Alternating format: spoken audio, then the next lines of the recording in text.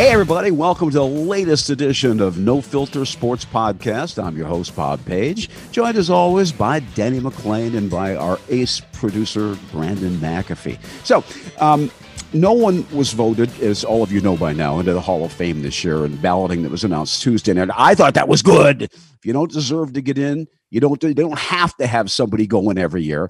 The last time the Baseball Writers Association of America didn't vote in any players was in 2013. This is also the first time since 1960 there were no new Hall of Fame members in a single year, according to the Baseball Hall of Fame website. Now, three of those names, I know you guys want to hear what Denny has to say about this. We're coming right up on him. And Brandon, too, because Brandon, as a young man, has his own opinions. Now, three of the names back on the ballot included, again, as you know, Barry Bonds, Roger Clemens, and Curt Schilling.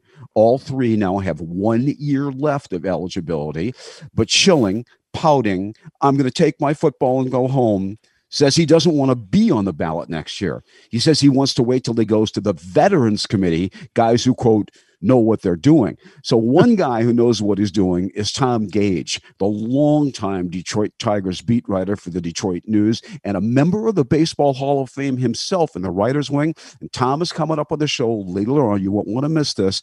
We'll hear what he has to say about the baseball writers balloting. Denny, let's go first with you. What do you have to say about it? Well, off the top, I mean, it's just a shame that some of these great players, Bonds, Clemens, Rowland, Wagner, Helton, and Sheffield, just to name a few, all of them are stars. I mean, serious stars, and they're not in the Hall of Fame.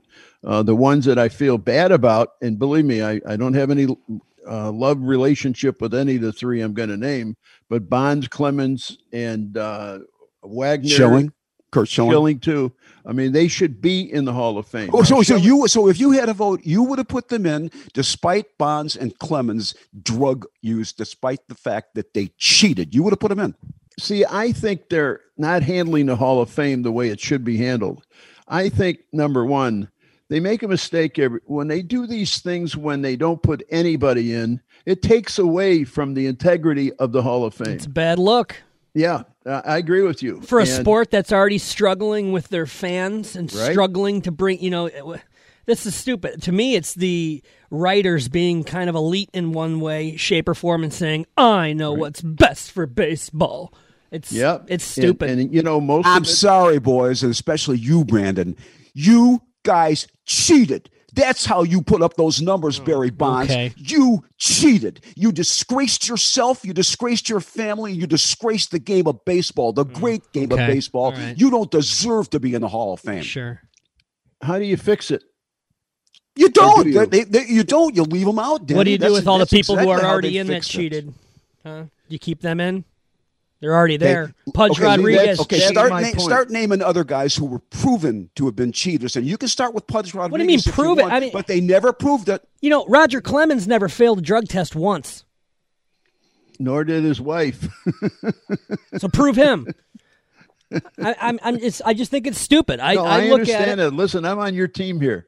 The Babe Ruth and everybody else who played back in the day, they all did crazy things. Whether you believe it or not, I do believe it because my father-in-law said he saw it. Boudreaux. Ty Cobb used to sharpen his spikes so he could make everybody understand he wanted to go to second base. That and technically wasn't illegal. Well, you know what, Bob? It wasn't illegal, no. But there's no rule in the book that says it's not illegal. I mean, when you're going after somebody with a weapon, that's see what I'm saying? I don't think, unfortunately, I ever had the great pleasure of meeting your father-in-law, the great Lou Boudreaux. But my guess is, Denny, and you were so intimate with him, you knew him so well, is if Boudreaux were alive today, he would not want Clemens, Bonds, or other cheaters in the Hall of Fame. You're absolutely right. Come on, jeez. You're absolutely Everybody on their right. high horse over here. Everybody cheats in one way, shape, or form. If you're not cheating, you ain't winning.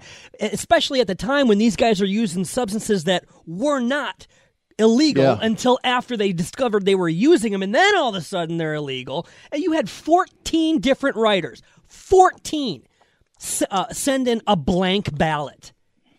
14 people didn't vote for a single person. That's stupid. They didn't feel anybody was worthy of election, Brandon. That's right. why they did it. Yeah, so it's doing great things for baseball, too. Okay, let's talk about Schilling then, okay? In your heart of hearts, and you saw Curt Schilling pitch a lot, Brandon. The other guys, not so much maybe, but some of the other guys. But in your heart of hearts, is Curt Schilling a Hall of Fame pitcher? I saw Denny McLain. Curt Schilling couldn't hold Denny McLain's jockstrap. Denny was a Hall of Fame talent. I saw Bob Gibson. I saw these guys. Denny, Curt Schilling, a Hall of Fame pitcher? Absolutely.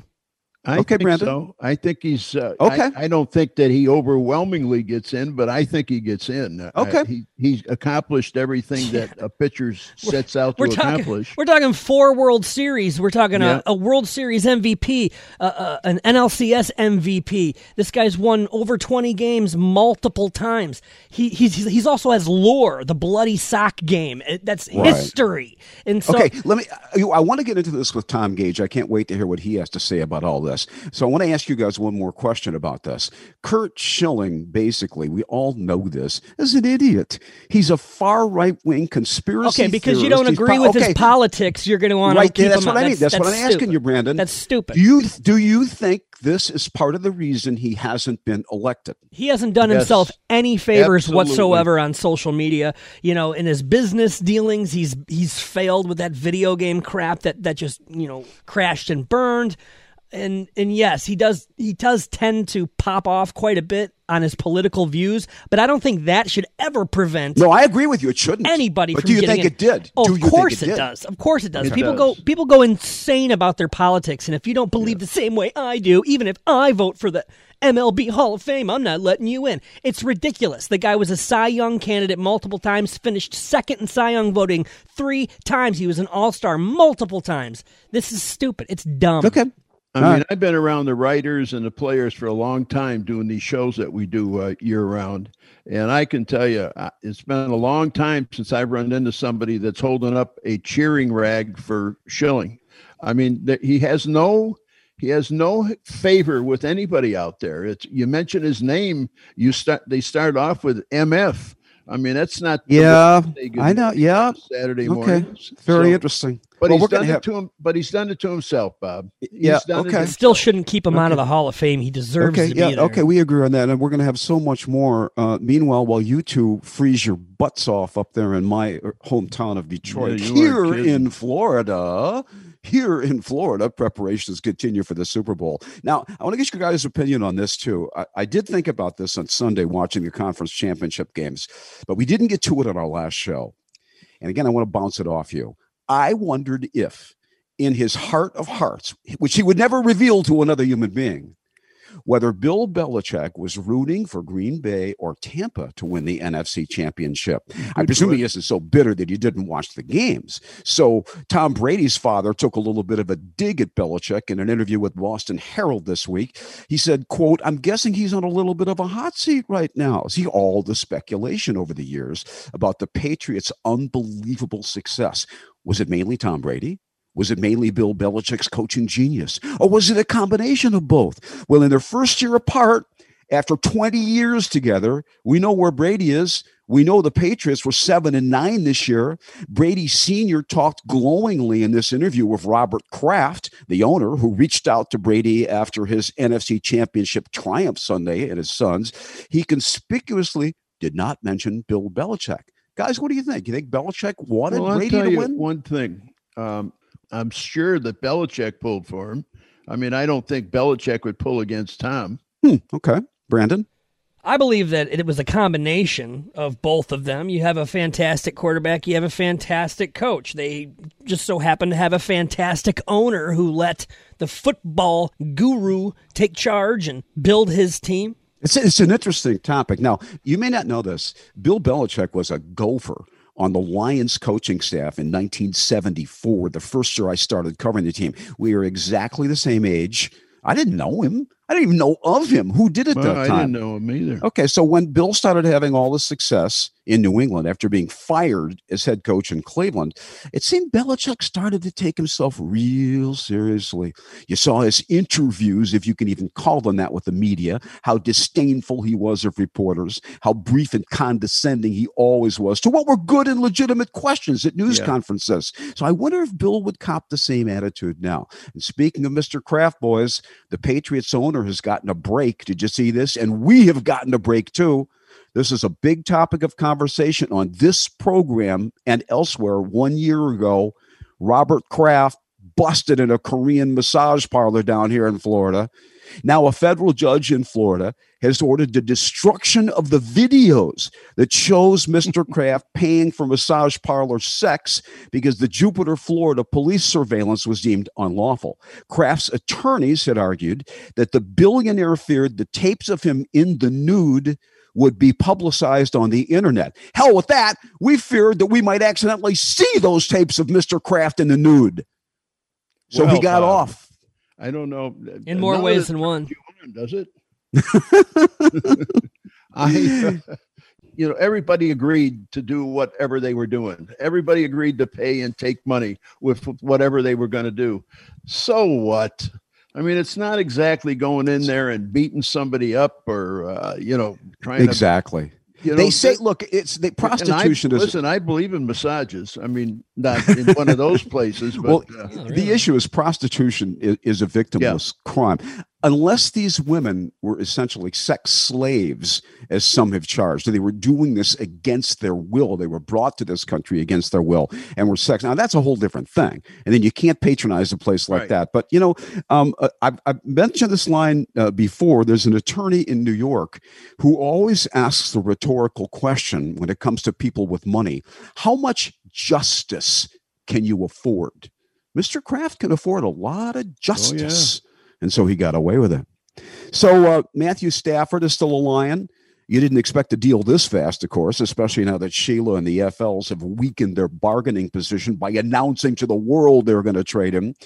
In his latest mock draft, Brandon, you talked about this the other day, Mel Kiper now has slotted Ohio State quarterback Justin Fields to the Lions with the top choice, number 7 overall. But you seem to think that he ain't going to be there. I don't think he will be there. I don't know. I think Justin Fields, I think his stock is really high.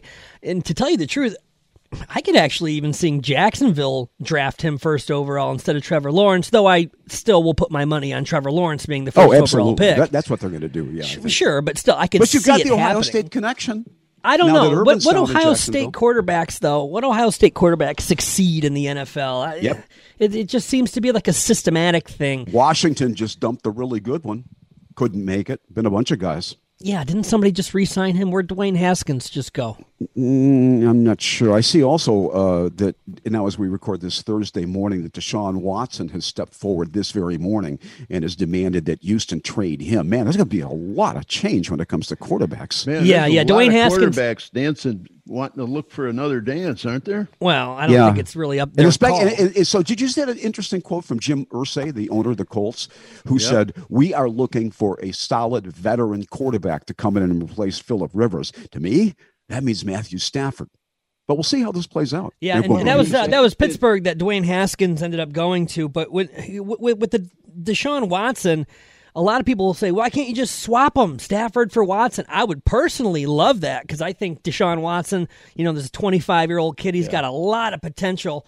And I really like him as a quarterback. That's a big age difference, Brandon. 8 years. 25 to 33, which is what Stafford is. Well, still, he wants out of Houston. He's got to go somewhere. And Deshaun Watson, they would probably take Matthew Stafford for that. Well, there's one thing here. You got to decide as an owner: do you want to try to win this year? You want to win next year? Or do you want to win in 5 years? That's what the owner is going to make. That's the decision he's going to want to make.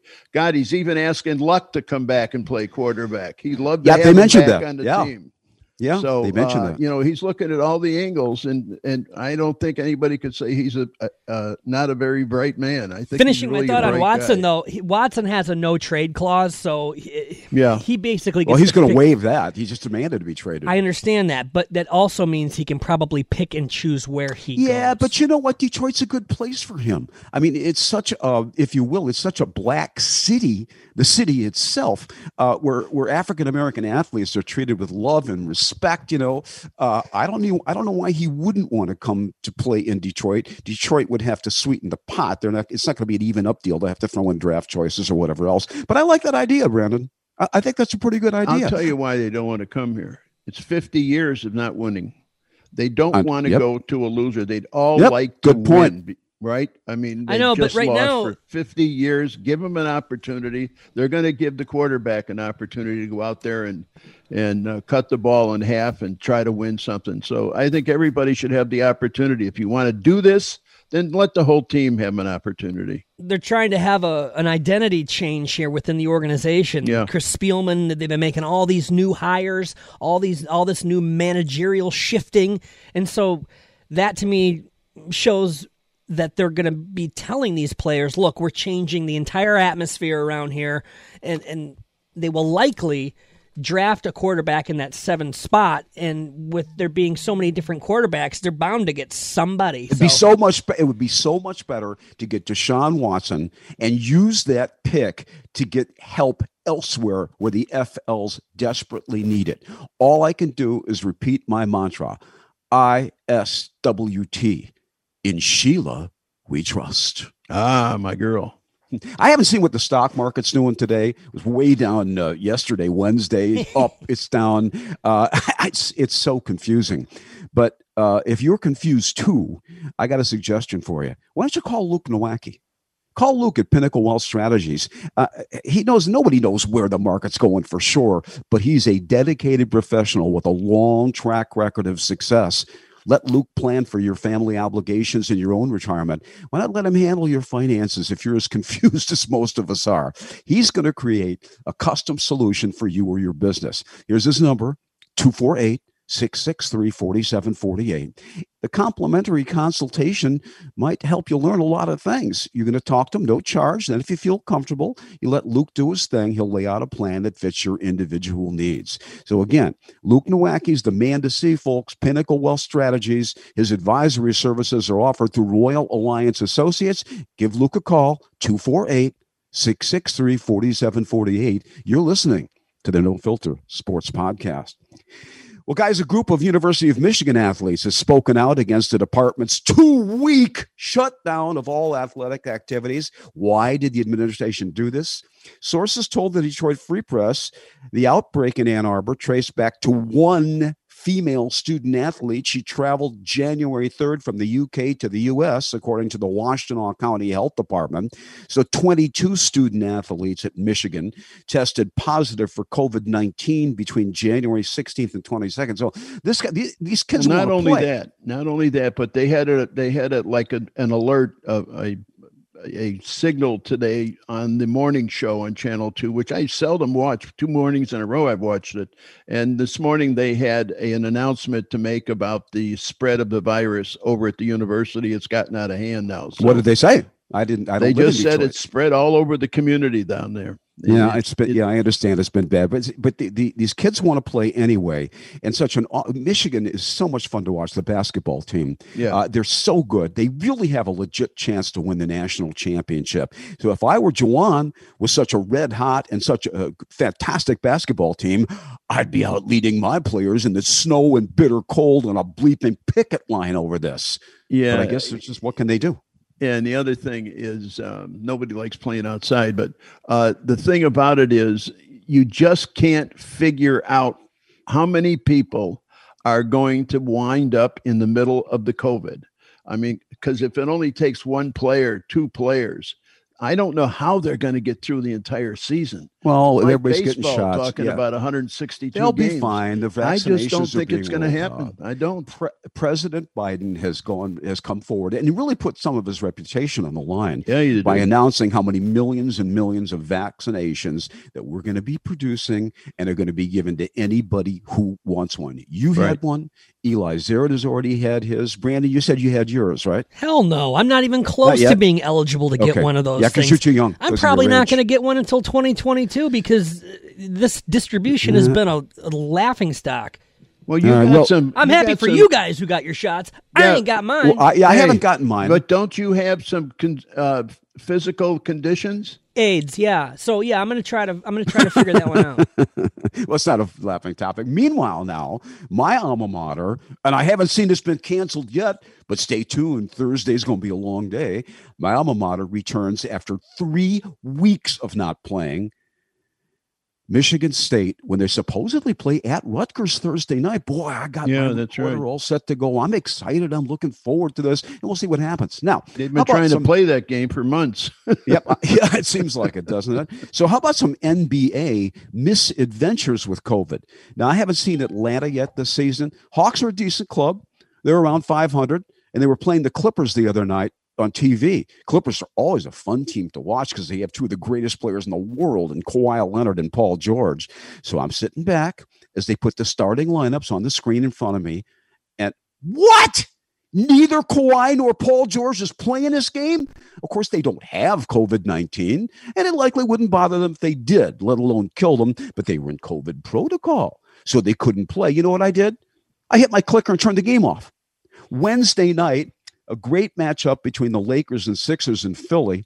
Everybody did play in that one. And at one point, late second quarter, there was a minor collision between LeBron and Joel Embiid. The call was an offensive foul, even though LeBron kind of took a dive on the floor to sell it. No. Taped, did you watch this? Taped boos flooded the empty arena in Philly, leading my former colleague at MSG in New York, Mike Breen, to exclaim, quote, "And there are fake boos from the fake crowd," end quote. LeBron finished 34, got in trouble later on with a cheap shot he took at Embiid, where he probably should have been kicked out, knocked him to the court. Apparently, Embiid's okay. Bron put up a season-high 46 in his hometown of Cleveland Monday night, and now tonight, as we record this, or Thursday night, he comes to an empty Little Caesars Arena in Detroit after what was the Lakers' first road loss all season. Join me in saying, boys, ruh-oh. I don't think I just don't think the Lakers are going to be too happy coming in or looking to lose 2 in a row. Yeah, I'm always disappointed by the Pollyanna nature of most of the Detroit sports media. Free Press headline from Tuesday, quote, "DeLon Wright is aggressive in Pistons' big win." A big win?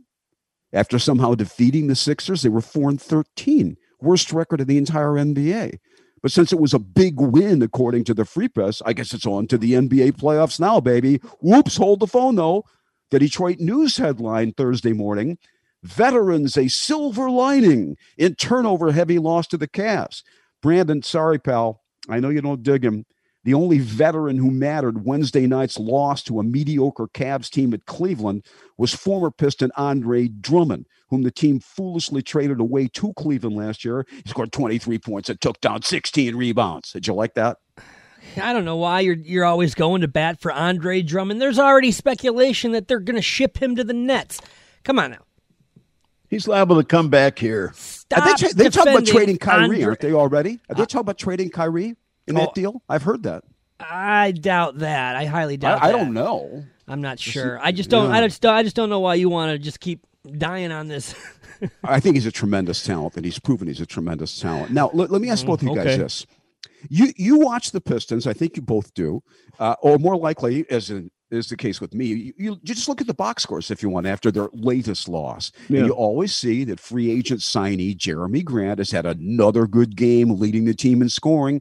He had 26 Wednesday night then lost. So I'm wondering, other than money, which you could have gotten anywhere, why would he or anybody want to spend brutal winters in Detroit and play for the Pistons? I mean, I wonder if Grant's wondering that now too. His I don't know why you are just so focused on the weather. Jesus. I'm an old man who's retired in Florida, damn it. Okay. Well, you get to be an old man. You're going to be retired in Florida, too. Well, you're not a Denny's moving down 28-year-old here. healthy athlete who would love to make the most money they possibly could. I'm telling you, Detroit is not a bad destination for basketball. Detroit, It's not. They have a history of championships. They have a history of Yep. the going to work team. I'm telling you, people look back at that and they think very highly of that. And the bad boys have already planted their legacy in NBA history. So I don't think people look at Detroit Pistons and go, "Oh, we can't go there."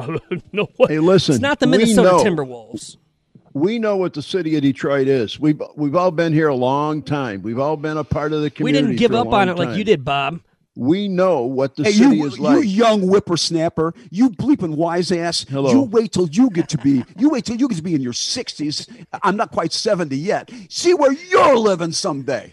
All right, I'm going to say something.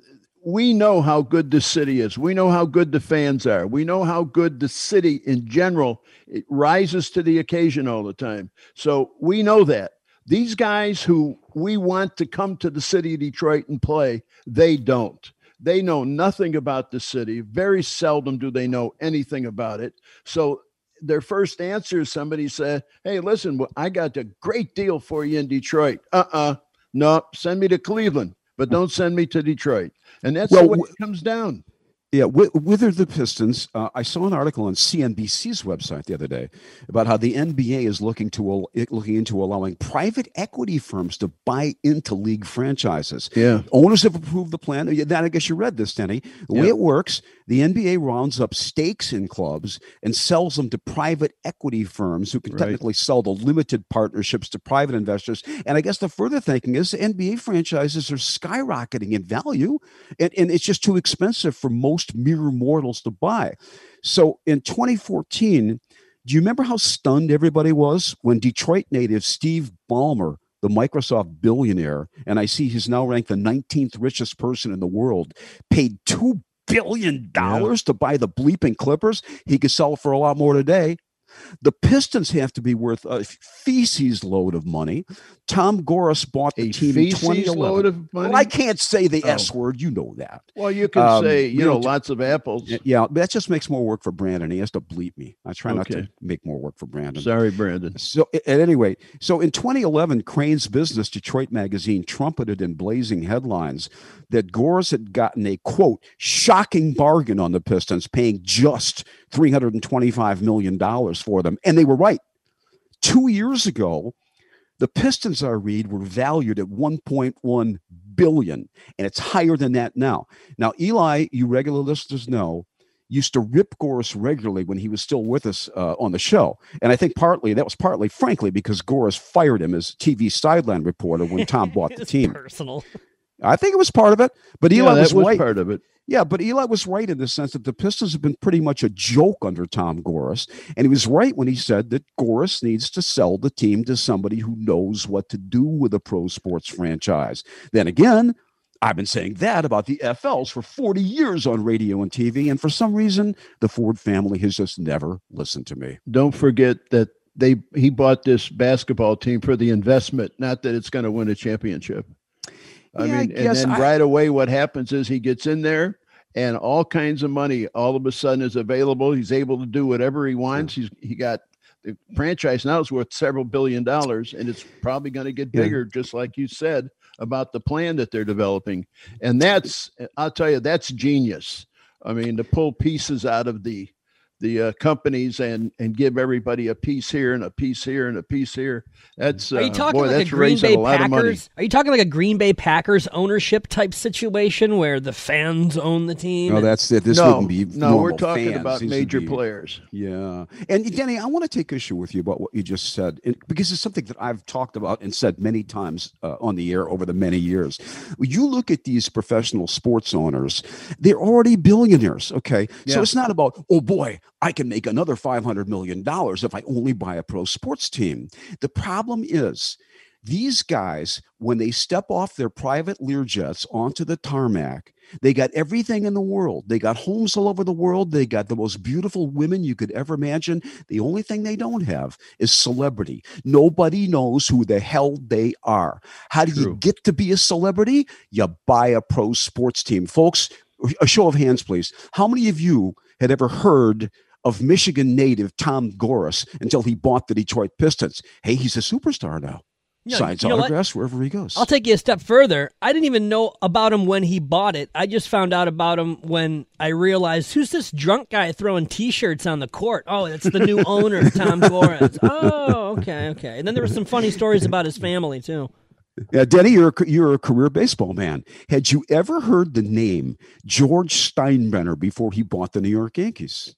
Of course you hadn't. No, but that goes. Yeah, but that's what I mean. You buy celebrity. It goes back. George, he got the club in the late 60s or 70s, something like that. Yeah, these guys are superstars now. Robert Kraft, Arthur Blank. Did you know he was the guy behind Home Depot? Yeah. You do now. He bought the Atlanta Falcons. That's how you become a celebrity. You buy a pro sports franchise, and that's what's at work here. Not the fact that they're like, I want to make some more money. I always get a charge out of the fact that guy buys a sports team, and all of a sudden they ask him to be on this financial board, this financial board, this financial board. They don't understand that it was his investments that he got from his people who advise him.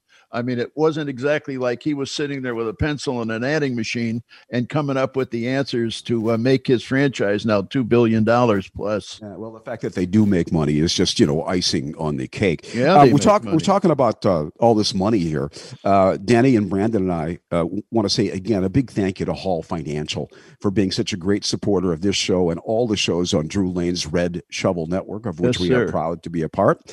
We've been telling you for some time now that mortgage interest rates are in the 2s. You got a mortgage on your place? If you do, and you're not happy with the rate, you want to call Hall Financial today and find out how much refinancing your mortgage can save you every month when you write those checks or go online and click to pay. You click the Hall Financial link. It says on our website, nofiltersportspodcast.com. It's going to get you started. Or if you want, just give them a call. It's such an easy number to remember, 248-308-5000. You'll find out how quick and easy the Hall process is. And when you do, you make sure you tell them that No Filter Sports Podcast with Eli Zara, Denny McLain, and Bob Page sent you. You're listening to the No Filter Sports Podcast. Let me give you a little information for the Super Bowl also. Okay. $9,400 is the latest bid on tickets. $9,400 for a ticket. $8,000 is the next lowest. And it's just crazy. They don't know where this is going to end, although we're getting closer to the game now. So I suspect that $10,000 is going to wind up being the money if you really want to go. I would think it would be the cheapest possibly ever. Who the hell's going to want to travel? Who the hell's going to want to go into it? That's a good point, Brandon. And Denny, I don't have any reference for that. What do tickets usually sell for Super Bowls? Is it a lot more than $9,000? No. Is this a high number, $9,400? They'll have some upfront tickets for thousands of dollars, but not $8,000, $9,000, $10,000. Well, but again, I'm asking you, is that a low figure or a high figure? $9,000. No, it's a high figure. It's a high figure. Yeah, it's a high figure now. Right, I don't see why anybody would want to go. It just doesn't seem. The presentation at home in your living room is so much better. I guess maybe if you want to see whoever's performing at halftime show, but. Well, you know what? I think this may be the best year to ever go to a real Super Bowl live, because there's only 23,000 people that's going to be in the ballpark, more or less. That's it. So you won't have to worry about sitting behind a 7-foot guy and worried about him reading his scorecard for 4 hours. Yeah. Here's another reason, Denny. You're going to have to help me as an old man now get this through Brandon's thick young head. When we get finished taping this show, Brandon, I want you to go upstairs at your lovely abode, look outside, and I'm sure there must be, 2-3 feet of snow on the ground, and it's 19 degrees. 5 or 6 maybe a half inch. That's why you want to go to the Super Bowl in Tampa, Florida. It was 83 here yesterday in South Florida. Weather, Jesus, weather controls your life, man. Yeah, it does. You'll find out, too, when you get older. Your bones start to creak, I'm telling you. And we have a lot of transplanted Detroiters listening to us right now who are living in Arizona or are living in Florida. Brandon, you just feel better when the skies are blue, it's warm, and the sun is shining. You really do. You just feel better. Home is where you make it, Bob. Anyway, here's something else for you guys. Another subject that we've talked about, and you guys know so much more about this subject than I do. To help its network TV partners overcome losses due to COVID-19, Major League Baseball has granted them permission to use limited sports gambling advertisement spots. Now, they control what ads are aired during baseball games, so there are still restrictions around some sports gambling ads. During the pandemic season last year, in which networks were shortchanged games, MLB approved the ads and helped its partners. Now, the NFL pulled a similar move earlier this month. The league is providing its national media partners more ad slots during its postseason games and in the upcoming Super Bowl. Have you guys noticed this? Sports gambling companies like DraftKings and FanDuel are spending millions on marketing and TV commercials, one of their best options. But think about, look, the very mention of gambling. You know this, Denny, because you ran into it in your own career. And we remember when Horning and Karras were suspended by the NFL in 1963. The very mention of gambling in professional sports was verboten. How long till the next gambling scandal erupts in sports? It's coming. The way things are going. It is absolutely coming. You cannot put that much fish on a table and nobody eat it. The people are going to be jumping off the bridges eventually to get in position to make an awful lot of money away from the stadium without the bookmakers, without the gambling sites.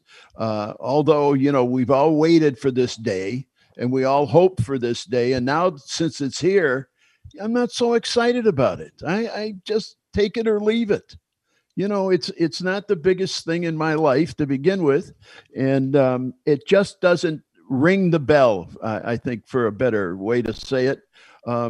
I know a lot of guys, 3-4 guys that I hang around with, they got excited. I mean, all of a sudden they're going to the bank with their ATM card and they're going over here, a couple of hundred there, a couple of hundred. And I couldn't believe it. The one guy, I thought he was a Mormon. And we don't do religion on this show. We all have our advice. He pulled the hell out of me, I'll tell you. All right, so the guys you hang around with, Denny, and Brandon has a lot of young guys he hangs out with. I don't have a lot of male friends, to tell you the truth, and probably because I don't live in one place. Okay, you're not surprised by that. All right, fine. But I will tell you this. I met a guy originally from Michigan who went to Michigan State down here in South Florida a while back, seemingly intelligent, who said this. He thinks that professional sports are fixed. I asked him if he really believed that. I said, you really believe that pro sports are fixed? He replied to me, I know they are. I just walked away. God. I walked away from this guy without a word because I remembered what the late Johnny Orr once said to me. Bob, life is too short to mess around with a-holes. Still, I mean, it seems like pro sports is now courting trouble. That might be one of the reasons why you don't have friends, if you're walking away from them without saying a word after they say something to you. Such stupidity I have no rejoinder for. Come on. No, you're right. All professional sports is fixed. I don't believe Such that. Stupidity I have no rejoinder for. No, I don't believe that. I think the athletes are too dedicated to their sport. You could never get people to jump on board with that. Yeah. No way. And why would you give up $500,000 or $10 million or $40 million a year? Although people eventually will. It will happen. Okay, and how about this, boys? It seems like pro sports, as you guys say, as Denny, you just said, pro sports is courting trouble. Does anybody care about gambling addiction and the shattered lives this big emphasis on gambling will help create? They won't until the poop hits the fan. And then every talk show in the world will be talking about this guy or that group. It's going to be nauseating. Well, we're already seeing it. We're seeing these ads for all the new places that have just opened up in Michigan, since last Friday, and then they all end with, if you know somebody who has a gambling problem, dial this phone number. That's good. Yep. Eli was never very good at reading those quick addenda to the commercials, if you will. So I got one for you here. I think it's a done deal by now. And Denny, I'm going to let you go first. Al Avila busy again, but I don't think the bum of the month club this time. Tigers have signed veteran catcher Wilson Ramos, 1 year, $2 million upon completion of medicals. I think they've done that now. So he's 33. He's got what they call a slash line. Brandon and his generation are the experts on this. 274, 321, 434 over his 11-year career. Yeah, he's been a good catcher. He's homers, been a good catcher. 514 ribbies. He's a right-handed hitter, productive against right-handed pitching, though, in his career. They say he'll compete with Grayson Greiner and Jake Rogers for the starting job. Oh, you remember those guys? They were the catchers of the future, Al told us, until each proved that they really don't even belong in the big leagues at all, at least in my opinion, at least so far. But you like this signing, don't you, boys? But if this guy, he's a veteran, but outside of him being a veteran, I mean, the other guys can't catch. I mean, he's on his last couple of legs, probably getting ready to play this year. Hopefully he's in great shape and he'll come out of the box doing the right thing. But I don't know. It's very difficult to talk about catchers when you haven't really seen them play, because they all do kind of the same thing. And they catch the balls that you pitchers throw, right? Well, the toughest ball is a ball in the dirt. and that's the way I measure a good catcher. If you can continually stop that ball that bounces, you're going to be a pretty good catcher. I like it. I don't know. I like Wilson Ramos. Why not? Why not? I have no expectations for the Tigers this year. He's, 32, so I guess his legs might be going. He has been less productive than he was when he was in Washington, but 5 years ago, this would have been an excellent signing because he was crushing over 20 homers a year and he was hitting over 300.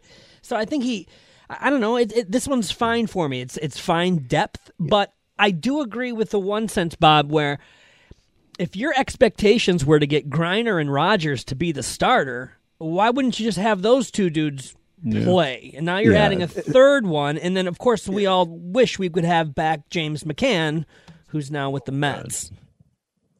That's one we'd let get away.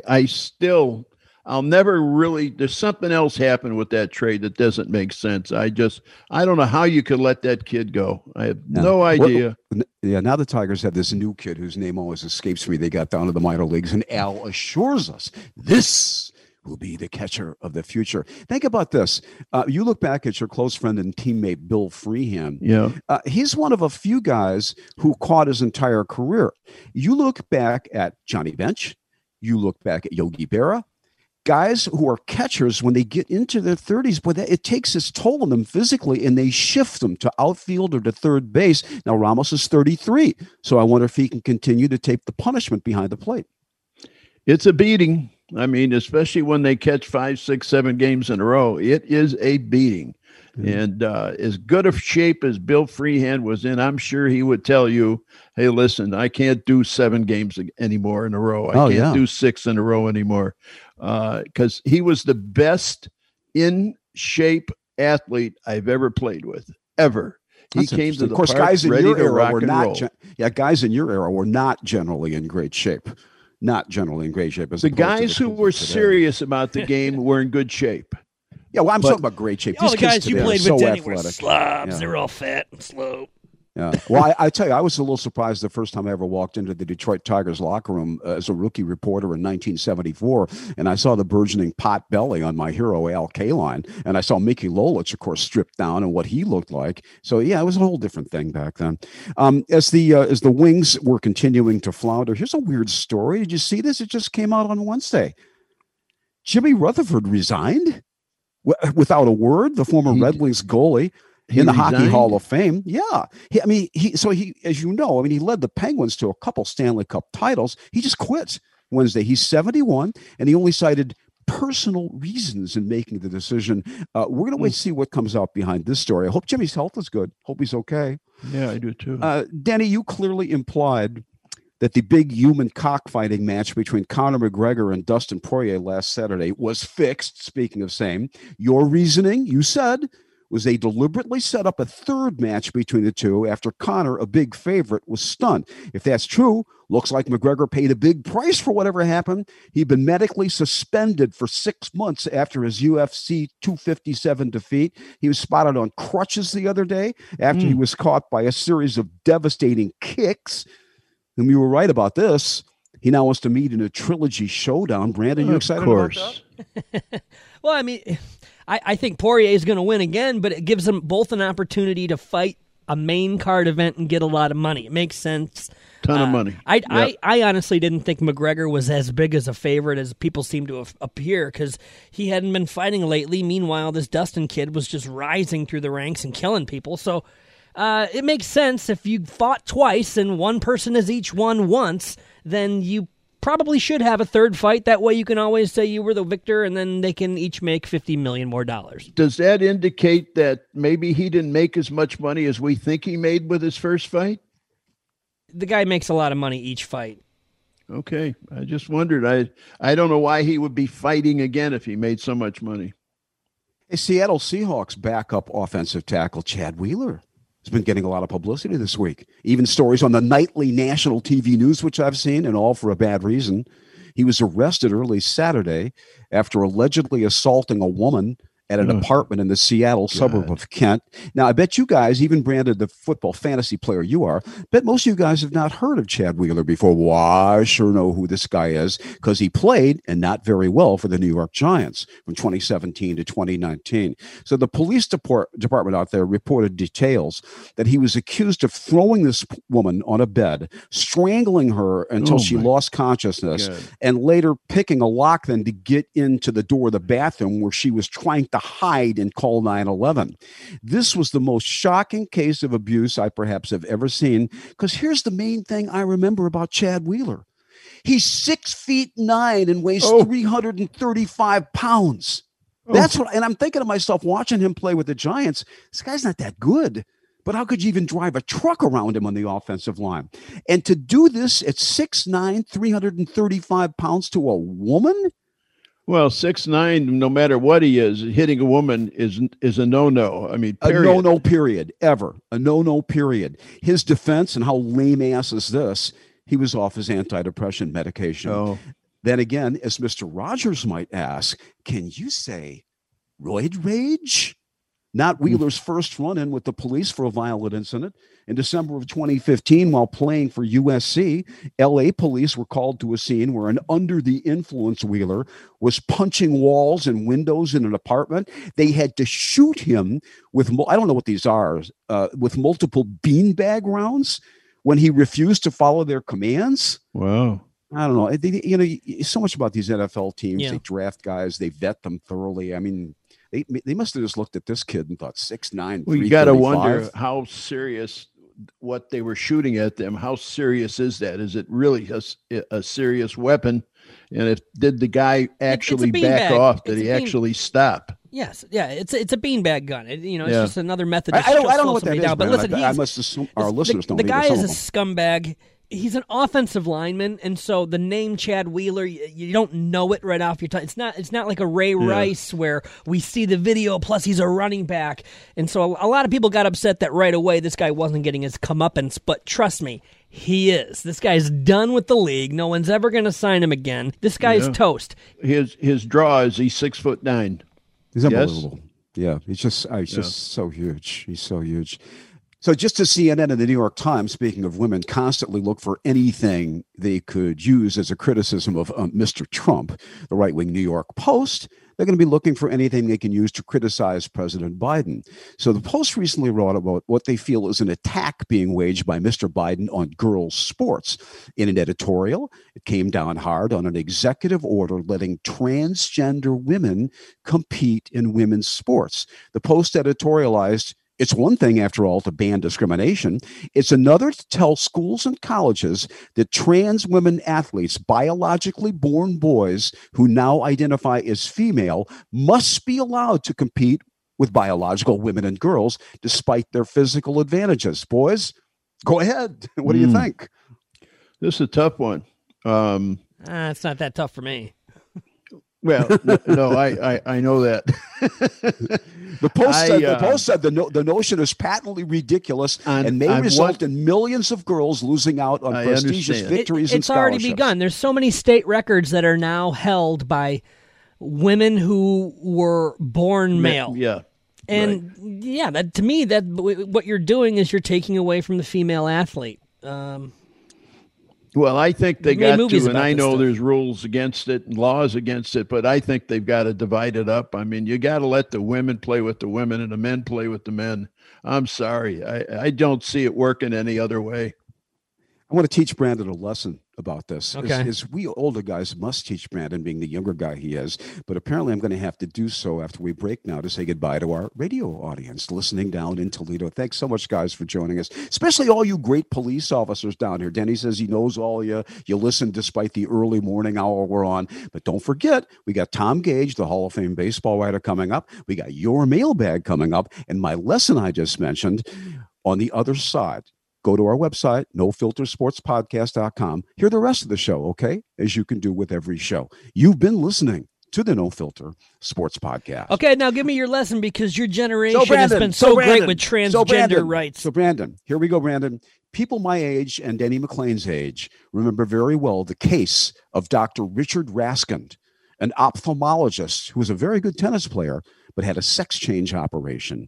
Became Dr. Renee Richards. Ever heard that name before? Renee Richards, Brandon? Yeah. You have? Good. The tennis player. Yeah. And all of a sudden, she was a really good women's tennis player. So this created a firestorm of controversy back in 1976, not to mention lots of fodder for jokes on late-night TV show, The Carson Show, and so on and so forth. She, Renee Richards, fought to compete as a woman in the 1976 U.S. Open. The United States Tennis Association began that year requiring genetic screening for female players. She challenged that policy, and the New York Supreme Court ruled in her favor, a landmark case in transgender rights. Renee Richards, one of the first professional athletes to identify as transgender, then became a spokesperson for transgender people in all sports. She retired as a player, and you know what she did? She coached Martina Navratilova to 2 Wimbledon championships. Renee Richards is 86 years old now. Wow. And she has since expressed ambivalence about her legacy and came to believe her past as a man provided her with advantages over her competitors, saying, and I quote, "Having lived for the past 30 years, I know if I had had surgery at the age of 22 and then at 24 went on the tour, no genetic woman in the world would have been able to come close to me. And so I have reconsidered my opinion." And you know what? Dr. Richard Raskin, come Renee Richards, 6 feet 2 inches tall. Yeah. Was it fair that he/she would compete against women? She now says no. Yeah. And that's the point of this whole transgender thing. Absolutely not. That's unfair. Totally unfair. I mean, it's just the biology aspect. That's all it is. Besides the biology, it's the competitive nature of it. I mean, that's right. I don't think it's he's competitive going to beat nature. every woman on that tour. I don't think that there's a competitive nature issue, because I feel like any female could want to win just as much as any male. Well, that's what I was going to say. The women want to win just as bad as the men. But there's just physical differences. That's why when we look at all the world records in the world, rarely do you see one where a female overpowers or is faster than a male genetically. It's just, there's a reason for it, Brandon. It's because they got smaller feet. Here's another thing, Denny, that you probably remember, and Brandon may not, because it happened a number of years ago. I was fascinated by it. I paid for it. I bought the pay-per-view thing when Jimmy Connors played Martina Navratilova. Oh yeah. So remember that? So what they did is Connors allowed Martina to use the entire tennis court for returns. In other words, the doubles court, while Jimmy could only hit balls into the singles court. There may have been some other stipulation about that match, but Jimmy still totally cleaned Martina's clock. So, I mean, we all understand there are big advantages, especially as this relates to the transgender thing. I'm interested Jimmy to see, was hitting it at 100 miles an hour. Because this is going to be coming. I'm interested to see when somebody in the WNBA or the NWHL, which is a new women's female hockey league, when we start seeing that person who was born a man and all of a sudden they're dunking all over these chicks in the WNBA. It's going to happen sooner or later. Yeah. So Eli told me, this is going back a long, long time ago, many years. They used to have these exhibition tennis matches because they didn't have a pro men's tour stop in Detroit. They would have exhibition matches down at the Olympia. And they were looking for, like media celebrity stars to get involved in this thing. I don't think you were involved. I think you were busy doing other things at the time. I was Denny, involved. I was involved with Okay, one good. Of them. Yeah. So anyway, they got Eli to do this. All right. The idea was you go out onto the court and you play against Jimmy Connors, not a match. You just try to return his service. Yeah. So I said, I wasn't there. So I asked Eli later on, I said, so what's that was like? He says, you can't believe it. He says, guys, not only hitting a tennis ball 100 miles an hour, but just like a pitcher like you, Denny McLain, in your heyday, throwing close to 100 miles an hour, man, that ball's coming at you. It's dipping, it's curving, it's falling off the table. The spin is all over it. Eli said he just whiffed at it. Couldn't even touch a Jimmy Connors service. I can tell you this, that it was one of the department stores that was closing, and they had a sellout. They're getting rid of all their stores and selling everything for, pennies on the dollar. And they promoted a match, me against Mickey Lolich. And hell, they sold out the place and all the money went to charity, I hope. And go on. Tell us who won. I think Mickey won. Uh-huh. Oh, I know why. I know why Mickey won. By the way, here I was a player. I could play tennis pretty well, and I had to have some handicap on my side. So they made me wear a raincoat and boots, rubber boots for rain. Denny, do I dare ask you if you were wearing anything under the raincoat? Oh, I was wearing plenty underneath. Yes. All right, hold on. Here. You want to hear some average Joe versus pro talk? I got a great story for you. So Go ahead, buddy. In 2015, I was working at a sports radio show, and we brought in from Allen Park a pitcher, a legend. His name is Stephen Farkas. Who? The wiffle ball player of the year. This guy had just got done cleaning house with consecutive, this is pro league, consecutive, back-to-back shutout complete games. He ended up being in the MVP tournament of their whatever. He won the championship. So he came in to throw us a bunch of balls, just so we can say, oh, man, this guy from Allen Park throws a wiffle ball so hard. Mark Fellhauer goes up, strikes out. Drew Lane strikes out. I walk up. And Drew Lane was a serious baseball player, by the way, at Virginia Tech. Go ahead. I hit a home run.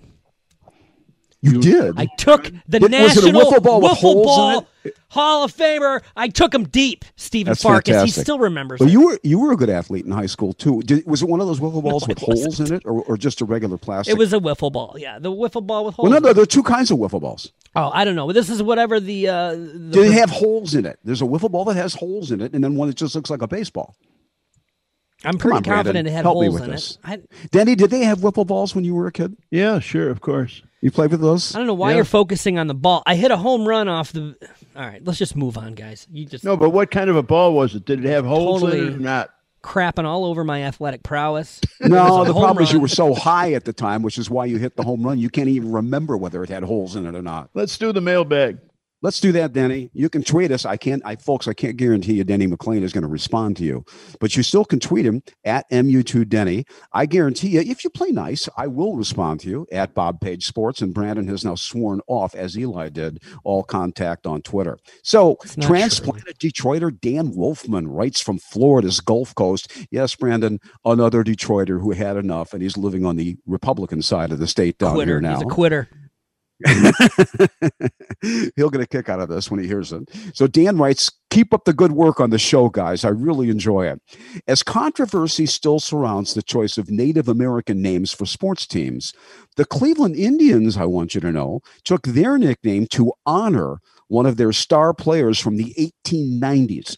He was Alex Sophalexis, a Penobscot Indian who was so respected that in 1914, 1 year after his death, Cleveland took the name Indians to commemorate Alex and what he meant to their team. Well, so keep the name the Indians, Dan adds. Very nice. Yeah, duh. Keep the name of the Indians. It's ridiculous. Here's friend of the show, Kurt Kosmowski. I'm going to spend a little time on this because I know a lot of people have some of the same questions he does. Friend of the show, Kurt Kosmowski writes, guys, the post-Eli shows have still been strong and enjoyable, and thanks for keeping it going. But the guest interviews were always great, and we miss those chats. You guys are super connected, so hoping guests can return soon on each show. Also miss Fred Human and Larry Sorensen. Hope to hear them again soon. Okay, so Kurt, Actually, we are no longer, quote, super connected. And this is the whole problem with getting guests on this show sometimes. Without Eli and with Denny not being able to get many guests anymore, it's kind of been incumbent on me to do a lot of the work. Brandon's been helping, doing what he can. And thanks to your mention of this, I went back over the last 2 years of this show this morning. I did this morning, and I looked at our guest list. Denny got a few big names like Pete Rose, Wayne Fonts, Bobby Hull through his contacts, especially from Denny's appearances at card shows, where he'd see these guys all the time. Now there ain't no more sports card shows due to the pandemic, so that's out. I was responsible, I noted, for getting about 1/3 of the guests. But Eli Zaret still got more than half of the guests because he still lives in Detroit and he's in touch with a lot of ex-jocks. I have not lived in Michigan for more than 30 years now, so it's very difficult. I'm out of touch there. Now but we're trying, which believe me, we're going to keep trying to get guests. Okay, now to your other point, both Larry and Fred have agreed to come on as guests. Frankly, this is a money thing. They were being paid as co-hosts by Eli. When Eli left the show, he took several sponsors with him. So the three of us are sitting here. We're just in a holding pattern in one sense, waiting to see if, as Denny thinks, Eli comes back to the show, maybe in another month. Or if he does stay away, whether we can get enough sponsors to this show to keep us going here. So if you own a business and are a potential sponsor, or you know someone who'd like to be, why don't you just get in touch with us? One way to do that is through website submissions at nofiltersportspodcast.com or send us an email at asknofilter@gmail.com. Denny, I think this is a friend of yours, Mike, the former police officer in Naperville, Illinois. Yeah. Anyway, he's a cop. Yeah. Anyway, maybe he's currently a police officer. I'm sorry if that's the case. After watching the Wings get out, he writes, after watching the Wings get outplayed and worse yet, outcoached by the lowly Chicago Blackhawks, who remember were 0-3-1 going to last weekend. Is it time Stevie Y pulls the plug on Jeff Blashill and replaces him with a proven coach like former Red Wings Gerard Gallant? It appears the Wings have possibly quit on Blashill based on their lackluster performance this past weekend. Tell you what, Mike, it's been time, buddy. It's been time. And you're asking a great question. Blash, how many times have I said this? He's a very sound hockey man, a good guy. He would make a tremendous assistant coach, as he has been. But I'm not sure Jeff Blashill could motivate a guy dying of starvation to eat a Big Mac placed in front of him. I mean, it just seems so laid back. So we're talking about fear on the part of some coaches to motivate guys and get results. I was still in Detroit. I covered the Detroit Red Wings the years under Jacques Demers. I saw how Jacques worked. I was in the Wings locker room. But Bob, hang on a minute here. Come on. Go ahead. I want to tell the story, but go ahead, Denny. But the thing about it is, it's the players who decide the coach's future. Always has been, always will. And not always has been, but it is now because the inmates are running the asylum now. Well, there's some truth to that too. But the players themselves absolutely dictate, because there's always an owner, always, not once in a while, always an owner or two that will have a player or two, like with Oakland. He had 2 or 3 snitches on Oakland that they all were in his office all the time trying to find out what was going on with the club on the road, off the road, and what have you. And a lot of coaches, if not all of them, do that. They wind up with a snitch on the team so somebody can keep them involved in what's going on. Okay, you're making a good point. And I think the point, if I don't want to put words in your mouth. And players resent it, Bob. That's my point. I don't want to put words in your mouth, but the inference I would make from what you just said is that because Jeff Blashill is such a nice guy, the players want him to stay. They want to keep Jeff Blashill, and that's why he stays with the Wings. The only thing that I can kind of assume when I take a look at it is that Steve Yzerman understands that in the NHL, a rebuild actually takes a little bit longer. It's not just like one of these NFL things where, hey, the next year, holy crap, we went from worst to first. It rarely happens in the NHL, especially... Good point. Look at Connor McDavid. What's he done for the Edmonton Oilers? Good point, Brandon. God, look what 15 consecutive first-round picks did for the Edmonton Oilers. But what I mean is he, and by he I mean Steve Yzerman, has already kind of gone through this process with Tampa Bay. It took a little bit of time. He built the team he wanted to build, and then now they're flourishing. They just went to a Stanley Cup. They're the favorites to win another one this year. And I think that when he takes a look at what he's building, he realizes, well, Jeff Blashill isn't the problem right now. It's not this coach that isn't winning. It's the team that I have not yet to build. And so he's still working on that. And I think that's why he's around now. Okay, good. Okay, that's interesting. Here's the point that I was going to make, Denny. I was in the Detroit Red Wings locker room in the mid-'80s, the night when, after a game, Jacques Demers sent Detroit native Lee Norwood down to the minor leagues. Why? Because Lee had made a defensive mistake that cost the Wings that game. Jacques let Lee know, whether this is right or wrong, that if you make mistakes that cost us, you're not going to play here. You're out of here. So he sent Lee out. And I don't see that with a personality like Jeff. And we just see Tortorella. I saw it with Mike Keenan. I see it now with John Tortorella in Columbus. They will not tolerate failure. They will not tolerate losing. And all I'm saying, what's Jeff Blashill like? I'm not suggesting Jeff's a loser. Believe me, I'm not suggesting he wants to tolerate losing. But I need to see some fire here. And I was the first guy who said when Gallant got fired, when Spuddy got fired, Yzerman needs to get him. They're former line mates in Detroit, for goodness sake. Why isn't Gerard Gallant coaching this team? I see what you mean, because I do see, and I've never really been a huge fan of John Tortorella. I like that he pops off, that he speaks his mind. I like that about him, but I just haven't had any reason to really follow him or like him. But after seeing what happened in Columbus, where he's got this superstar, Deba, who was not playing up to snuff, and so he benches his star center. And then traded him. And then trades him. And then, what? And got a great return in Patrick Lanai. I think he won that trade. But you're right, though. It shows you that this coach means business. He doesn't care what's going on. Yes. He is going to punish you if you screw up. And I think that, maybe it wouldn't be nice to see some of the Red Wings have their feet held to the fire. All right, and finally, the mailbag. Guys for Blashill staying? No, they should have fired him a year and a half ago, 2 years ago. They certainly should bring in Gerard Gallant, but I guess nobody else has hired him yet. I think you got to give Stevie a year and a half with this coach. I'm not. Hang on a minute. This has got little to do with the coach, but it's Stevie's system, and when Stevie thinks the system is wrong, Stevie will do what's necessary. Watch. You're right. That's what's going on. Okay. Yeah. So finally in the mailbag, here's Jimmy Lyons. We haven't heard from you in a while, buddy. He says, fellas, I really have to compliment you on your last few shows in Eli Zaret's absence. Brandon McAfee brings a fresh angle to your topics. Obviously, Brandon does his research, and he has both barrels loaded to combat you, Bob. And although he loses, Jimmy, when he tries to combat me. Brandon admits that. He knows that. And Jimmy writes, and although Brandon could never replace Eli, he certainly has plenty to say and plenty to speak about, and he brings the much-needed millennial takes into the mix, which only adds to your show. Thanks, Jimmy. We appreciate that. And thanks to all of you for broad brush hanging everybody. with us. We don't need to be calling people millennials. And these days, that's an insult in a lot of places. So now let's get to our guests on today's program. A native of my hometown, where he still lives, Grosse Pointe, Michigan. Tom Gage, born April 2nd, he won't mind if I tell you 1948. Wrote for the Detroit News as a Tigers beat writer from 1979 to 2015. Tom Gage was awarded the J.G. Taylor Spink Award in 2015. He's now in the media wing of the Baseball Hall of Fame.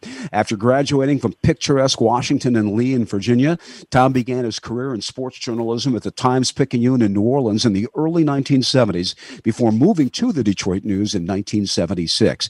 He spent 39 years on the sports staff at the News, 36 years as a Tigers beat writer until retiring from the paper in March of 2015. Tom still votes in the Major League Baseball Hall of Fame elections each year. That's where we want to start with him today. Tom, welcome to the show. How you doing, man? Thank you, Bob. I'm doing well.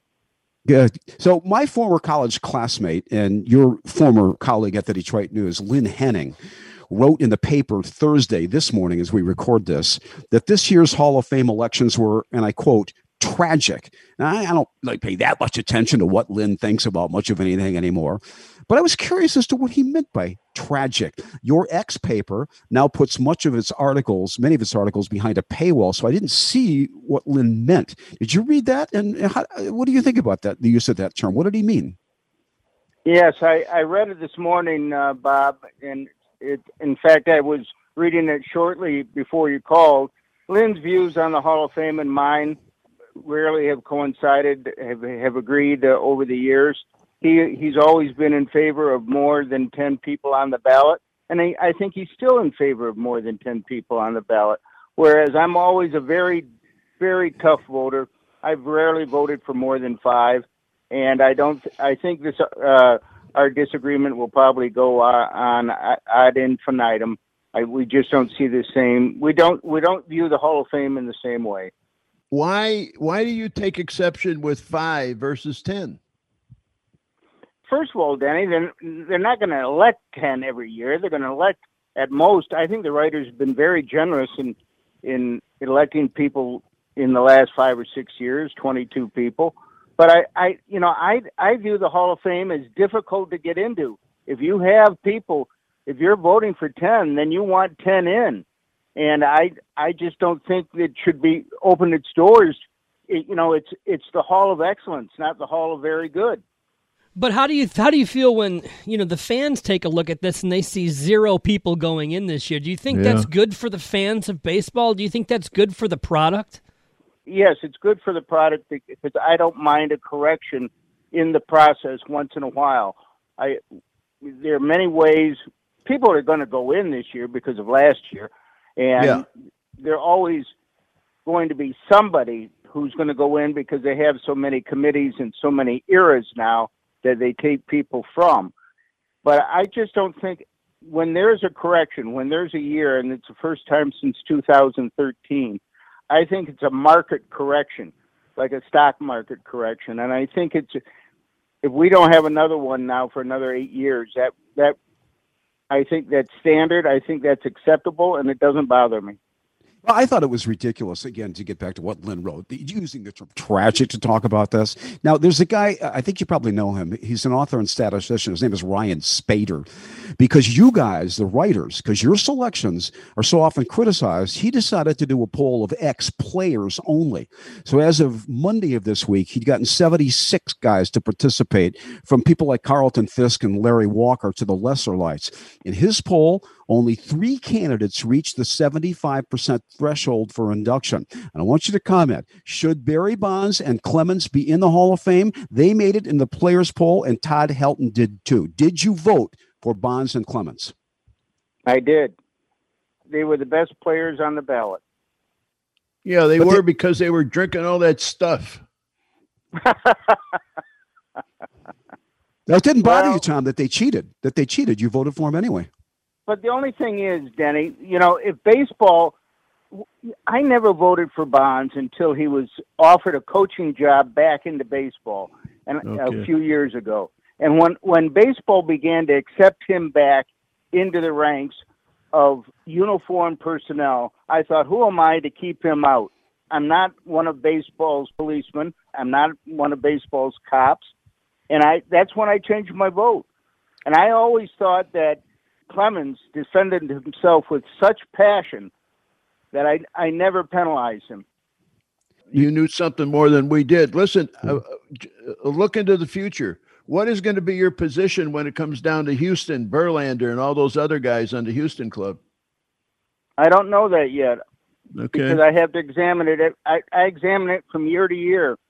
I never viewed that with as much severity as other people. I think there's always been cheating in baseball as far as signs are concerned.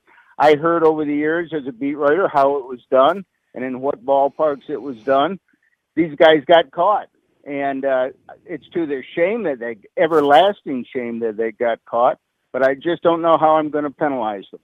Give me an idea of what somebody told you how they were cheating, please. Just one instance. Comiskey Park. A light on the scoreboard. Old Comiskey Park. If the White Sox hitters saw a light, it was a certain pitch. If they didn't see a light, it was not a certain pitch. Well, that's why Denny got bombed there so much.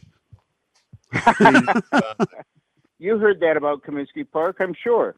Oh, yeah. Yeah, we did. Did you vote for Curt Schilling, Tom? No, I didn't. Do you think that his extremist viewpoints kept him out of the Hall of Fame, and is that fair? Not off my ballot, but I do think it had enough effect and will from now on that now that he's asked off the ballot, I think he's probably shot himself in the foot on that. But when you talk about Curt Schilling, you're talking about, yes, postseason success, 11 postseason wins. 4 of those were in the division series, which I don't really count for much. But I also think that 216 wins, it's not enough. I mean, Mickey Mlolich won 217. You know, you're talking about Jerry Koosman. You're talking about Bartolo Colon. You're talking about a lot of people who either won that many games or exceeded that number of games. And when you talk, and I always bring up people like Jim Cotton and Tommy John. Tommy John with 288 wins, and he's on the outside looking in because of his longevity. But I never penalize longevity. But going forward, we're going to see so many guys who are. I mean, look at Jake DeGrom, who's winning Cy Young awards while only winning, a couple games and pitching 5 innings. And that's another thing is you also have managers who are pulling their pitchers and not letting them go out after the 6th inning, so that's going to affect wins. Somewhere down the line here, they're going to have to reduce the amount of wins that's necessary to get into the Hall of Fame, correct? Oh, I agree with that. Stats are changing every which way. You know, when you're talking about the defense of Schilling, you're talking about WAR plus whatever else stats you want to pull out of the woodwork. And there are ways to defend it with new stats. I guess I'm still just too much traditionalist. And even though Catfish Hunter didn't win all that many games and a couple of others didn't, but I just don't think 216 is enough for my ballot. Well, I think one thing that's always gotten my craw was the idea that these guys are now pitching 5 and 6 innings, getting a win, and make their numbers look glorious. And my point is, we're giving nobody credit for complete games anymore because they don't throw them anymore. And that's where the value of a pitcher was. Well, Schilling won 20 games twice. Denny, you won 20 games 3 times. You know, they're just different eras, and I just don't think we should get too lenient with traditional stats. I don't think you were in the business yet when Koufax went in. How many games did he win? But I think you probably were when Drysdale went in with 207 career victories, if I'm not mistaken. Did you vote for Drysdale? I mean, should he not be in the Hall of Fame? On face value, with 207, probably not. But it depends on, and I suppose it depends on what is the time span in which he did that. I mean, you're talking about, Pedro Martinez, I have no argument with, and he didn't have that long a career. Right. Yeah. Well, how about Koufax? Because I think he only won 160 some games. Yeah. But I mean, come on, there's no Hall of Fame without Sandy Koufax in it. You guys, as the baseball writers, you're ripped all the time by a lot of people. And Schilling said, well, these guys don't know what they're talking about. I don't want to be on the ballot next year. I want to wait for the Vets Committee. Here's another piece I bet you saw. This from Bob Nightingale this week in USA Today. He wrote, why I voted for LaTroy Hawkins. And he says, the reason I voted into the Hall of Fame, a pitcher with a 75-94 record and a 4.31 ERA. And you know what, Tom? I stopped reading it. I don't care why he voted for him. But how can you guys be taken seriously when people are voting for guys like this? I didn't see the piece, Bob. Why did he vote for him? Because I didn't even read it. I don't want to hear about it. Nightingale's opinion. I didn't want to hear about it. I don't want to hear about it. Guy's 75 and 94. Yeah. 4.31, and he votes him into the Hall of Fame. No, I can't defend that. I can't defend that. Let me ask you this. What about Jack Morris? Had an ERA of 4 and, that type of stuff. That's a good question. Denny, I voted for him because I saw his career, and looking at most of his career, I thought it was a Hall of Fame career because of how tough he was. I always thought of you as a so-called money pitcher, and I thought of Jack as a so-called money pitcher. When the times were tough, he was at his toughest. Sure. And, there are stats with which you can argue against his candidacy and his election, but I still thought he was a Hall of Fame pitcher. How is Trammell in the Hall and not Lewis? Friends on, well, I don't want to demean Tram's election at all, but he he made more friends in baseball than Lou did. And, Lou doesn't care at all about his reputation. I've written 3 books in my retirement, and I pitched a 4th to Lou Whitaker, and I thought with the idea that this would help his candidacy, Bob, Sure. and he wanted nothing to do with it. He doesn't care about his self-image at all, and I'm not sure he cares about the Hall of Fame. And Tram was just everybody's friend. And one of the problems with the Hall of Fame is you might not make it when 400 writers are voting, but when 16 of your former colleagues and baseball people are voting, you only need 12 votes. And I remember talking to Jack one time about, you're not going to get in with the writers, Jack, but do you think you'll ever get in on a committee basis? And he says, I'll tell you that when I see who's on the committee. So it's a lot of, I won't say politics, but it's a lot of social politics. I think Tram's election, though, absolutely stunned him. And to this day, I'm not sure he can believe it. All right, I'm going to let you tell a story about you and I coming out of the commissioner's office, and you happened to be the little mouse on the elevator right behind me. And there's just you and I in the elevator. You sure that wasn't Jim Hawkins? No, it was you. Was it a little mouse? It wouldn't be the first time Denny's memory was faulty. Denny's memory's not faulty. And it wouldn't be the first time I was called a mouse either. So you weren't with Denny when he was suspended from baseball coming down that elevator? He was with Denny when he went down the elevator. Yeah, I might have been, Bob. I might have been. Yeah, and then we flew back to Tampa. I learned some new words on that trip down, but I don't remember much of the conversation, Denny. Do you remember I don't think I talked very much either. Tom, I'm sure you've got a lot of letters from kids throughout your entire professional career. Mr. Gage, how do you get to be a sports writer? What do you tell kids? Well, I'll tell you. I mean, first of all, you got to want to be, because I was planning to be a lawyer, and I was going to go to law school, and I thought, no, I'm not going to. If I go to law school, if I just go that route, I'm not going to end up doing what I want to do. I love sports. I love writing. You have to have a passion for it for anything you do anyway. So my passion for writing and sports got me into it. And then you have to be in the right place at the right time, like anything else. It's like, depending on what team you end up with. The White Sox or the Tigers. A lot of there was a lot in your life, Denny, that Sure. was probably just fate. But when I came to the Detroit News after working in New Orleans, Dan Ewald was just leaving, and Dan could have had the Tiger beat for several more years, but he was going to Grand Rapids as a sports editor, and the job opened up. And that was 1976, and we divided it 3 ways between myself, Mike O'Hara, and Doug Bradford, the old bowling writer at the News. And Doug Bradford got the job for 2 years because he wrote a better feature on the bleachers than I did. I was more of a baseball-oriented person, and he was more of a feature-oriented person. So it was only after Doug kind of bowed out of the beat that I got the job. And when I got the job, I always said I ended up being what I was meant to be, because I did play baseball games when I was little. I played all-star baseball. I played APBA baseball, and I always wrote stories after my individual board games on the games that I had just played. So, I did have a passion for it, and I was lucky in my timing.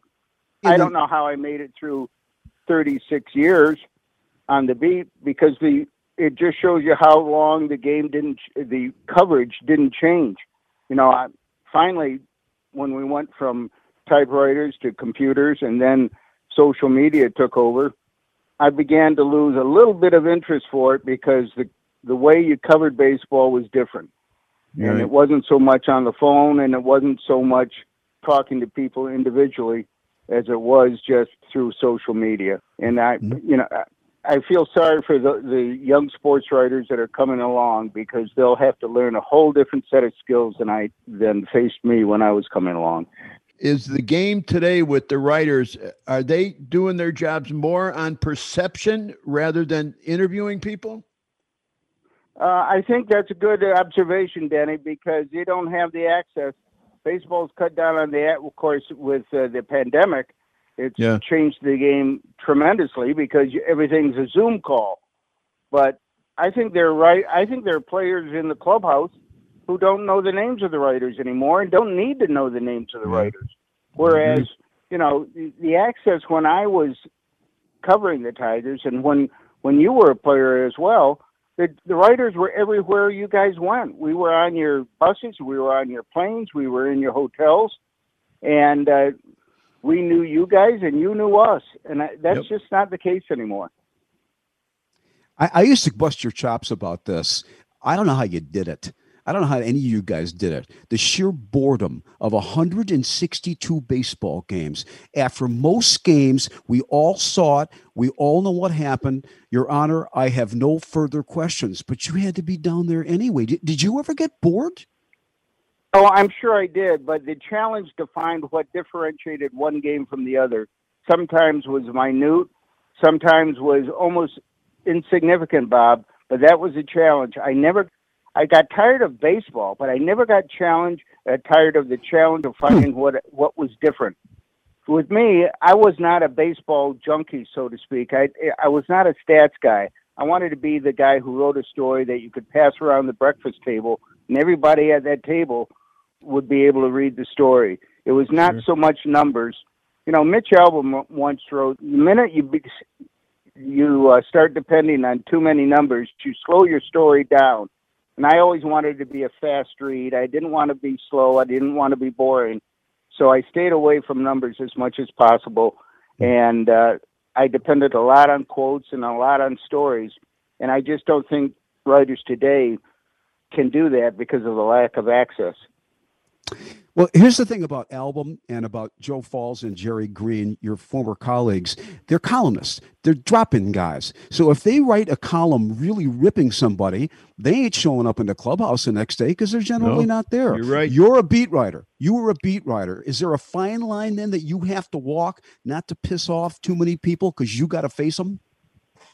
Yeah, there was. But you still, I got into my share of arguments with people. And mostly with people who were just kind of fringe players, people who didn't want to see a negative stat in my stories. Sometimes the disagreements just absolutely stunned me. The Tigers had an outfielder in the early 90s called Jerry Turner, and he was just a fringe player, and he was trying to hang on to his career. And he made an error in Seattle one night that he disagreed, and it was called an error by the official scorer, but it absolutely infuriated him during the game. And when I reported that it was an error in my story, he got on my case in the dugout the next night. It was in the Kingdom, and because he was trying to protect his career, and that's the type of thing that I sometimes ran into. And there were other instances where, one of the great defender of his teammates was Kirk Gibson. Kirk Gibson, especially on his first tour of duty with the Tigers, was certainly could be a disagreeable guy. But it wasn't so much in conversations with Kirk. He was a staunch defender of his teammates. And I remember one time, Mick Kelleher was a great guy, but he made a mistake one day and I was in the clubhouse. He made an error one day, dropped a pop-up. And I remember being in the clubhouse, and I guess my degree of questioning was too aggressive for Kirk, and he was nearby, and he got on my case because I was getting on one of his teammates. So that's the type of thing you had to watch out for as a beat writer, as opposed for a columnist. Whereas if a player disagreed with something, I remember Joe Falls telling me that Rocky Colavito grabbed him by the throat one day. Columnists really had players that they didn't like, and whereas very rarely did beat writers have enemies in the clubhouse. Yeah, I'm supposed to come in with the joke now and say Calavito didn't go far enough. Well, I mean, I'm sure, Denny, that you had big disagreements with certain columnists or certain writers. Yeah. You know, my predecessor by 2 or 3 of the news, Watson Spolster, it wasn't easy to get along with. Boy, and don't make I heard me there go were there. a lot of problems with him. Yeah. Oh boy, he was tough. He was really, really tough. Hey, Tom, what do you think about the current Detroit Tigers? Has Al Avila done a good job? How far is this ball club away from being any kind of contender? And don't make me laugh, I think Tom. they're a long way, Bob. Unfortunately, I think they're a long way from being a contender. And I think Al has, as a general manager with his hands tied by the lack of financial commitment and by the lack of, I don't know what else is. I mean, I just think his approach has to be very narrow. And I don't think the Tigers are going to contend this year. I don't see a lineup that will contend anytime soon.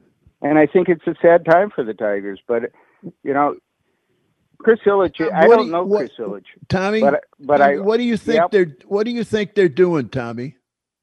Well, I just don't think they're playing the game that other teams are playing. Every year they look for the bargain. They're just in the starting blocks with their rebuilding, and I don't think they've gotten out of the starting blocks. I agree. And I think it has to be 2004 again, where they're adding a Pudge and a Maglio the next year. They have to set their sights a little higher. Yep. And they have to open up the pocketbook again. They really do. Yep. Well, last one from me, Tom, for you. This is what Denny has said about that. He believes the reason they aren't spending money is because the Ilitches are preparing the Detroit Tigers to be sold. I'm not sure that they're preparing for that, but they do. I think in their subconscious that they think they want to make it sellable. They don't want to make it. They might not be actively have it on the market. I see. But they want to make it attractive to a potential buyer if one comes along. I don't know that one has come along yet, but it's like a condo that you want to keep under the market price. If you make it too expensive, it won't sell. Well, Tommy, this has been a ton of fun. Thank you very much. You sound great. I'm doing well, Denny. I miss being productive, but I still like talking baseball. I still like talking the craft of writing baseball. Yep. And I'm still the chairman of the Detroit Baseball Writers, and that actually enough proximity to the game right now. Good for you. Thank you very much. Me too, Adita, Tommy. Thank you very much. Okay, thanks, Tom. And thank all you guys for joining us on this latest edition, No Filter Sports Podcast. Have a great weekend. We'll see you Monday. Have a great weekend and stay safe, please.